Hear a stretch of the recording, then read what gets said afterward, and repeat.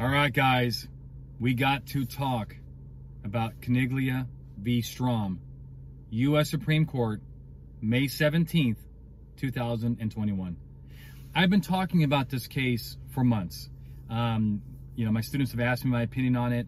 I've given my opinion, and let me just share a little bit of background about it, but it's a very massive, hugely important case on two fronts. Number one, firearm confiscation under red flag laws, and number two, a little more guidance on the so-called community caretaking doctrine as it applies to homes. Let me give you just some quick facts, okay? I know you're busy. I'm busy.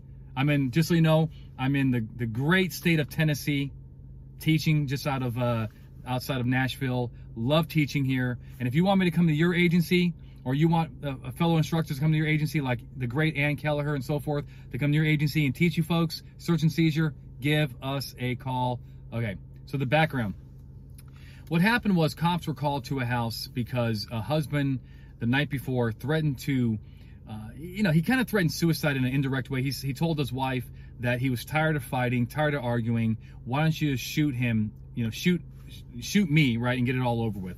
That was kind of like his tone. The wife then went to a hotel for the night. She called the husband the next morning, no answer. She feared that he actually did commit suicide, called the police to do a welfare check on him. They end up contacting him, and he basically assured the cops that he was not a danger to himself.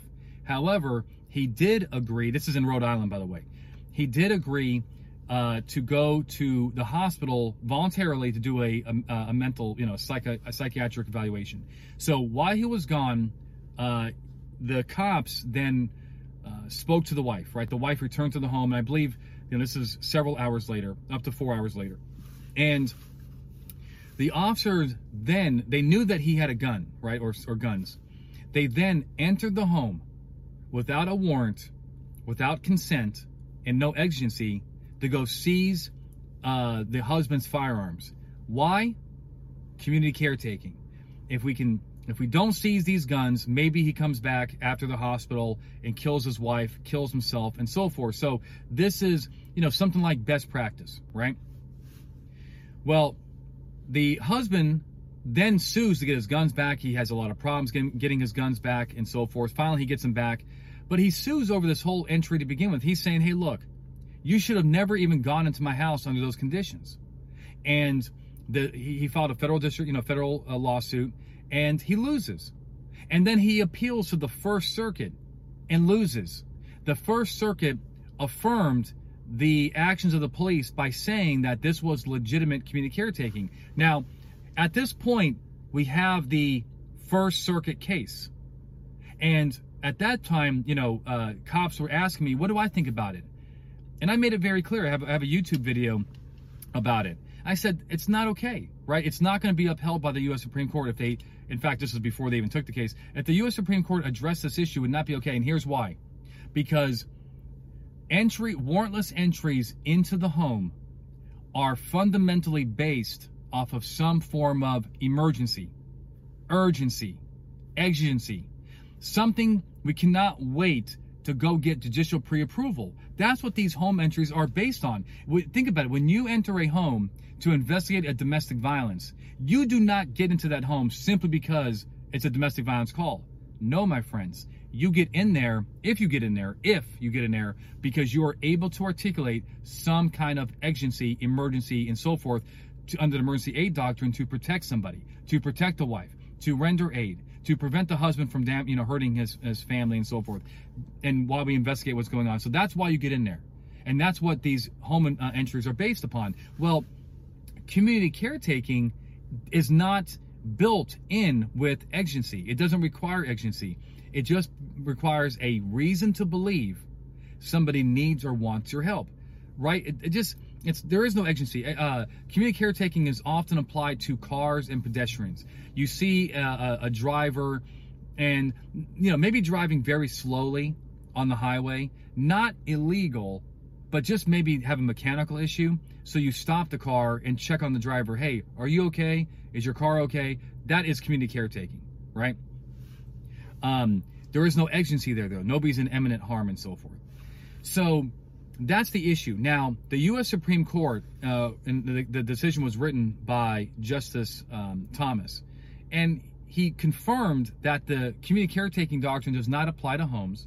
He says that it never has applied to homes, and, talks about, needing the other traditional requirements to enter a home, emergency aid, consent, that type of thing, right? Hot pursuit. And so the ramifications of this case are wide and far-reaching, right? Extremely far-reaching for two reasons. Number one, let's talk about red flag laws. Many states around the country are trying to pass laws or have passed laws that allow police officers to enter a home to seize firearms for safekeeping, even though the subject, right, the person who maybe is a danger to himself or others, is gone, right? Well, think about it. He's gone. He's already at the hospital. He's already in the back of the police car. And so there's no way he can access those weapons. What happens to those laws? Well, my personal opinion is that they're done. There is no way that you can enforce, in my opinion, a red flag law that gives police permission to warrantlessly enter a home to seize firearms without judicial pre-approval. And don't forget that statute, if it says as much, cannot, supersede the Fourth Amendment. So the Fourth Amendment, according to the Caniglia case, says that you need something more than just community caretaking. So I think any kind of red flag law that says that is certainly problematic. Now, can cops get consent from the wife or another occupant that has lawful access to weapons? Sure. Now that could work, right? But if you don't have that, then a traditional red flag law with no judicial authorization will not work. And of course the other. So we got so many Second Amendment advocates are looking at this case as a huge blow to gun grabbers, right? Because red flag laws, by several people are viewing red flag laws. Certainly there's a case to be made for seizing firearms to prevent imminent harm to other people. There's certainly a time and a place for it. But a lot of these cases seem to be an opportunity for some people to just grab firearms without the necessary judicial pre-approval, the process. And, a lot of these states like New Jersey and New York that do seize firearms on a regular basis, it is almost impossible to get these guns back, right? And that's what the husband experienced in Rhode Island, by the way. He had to sue to get his guns back, even though he was found to be mentally fit and not a danger to himself or others.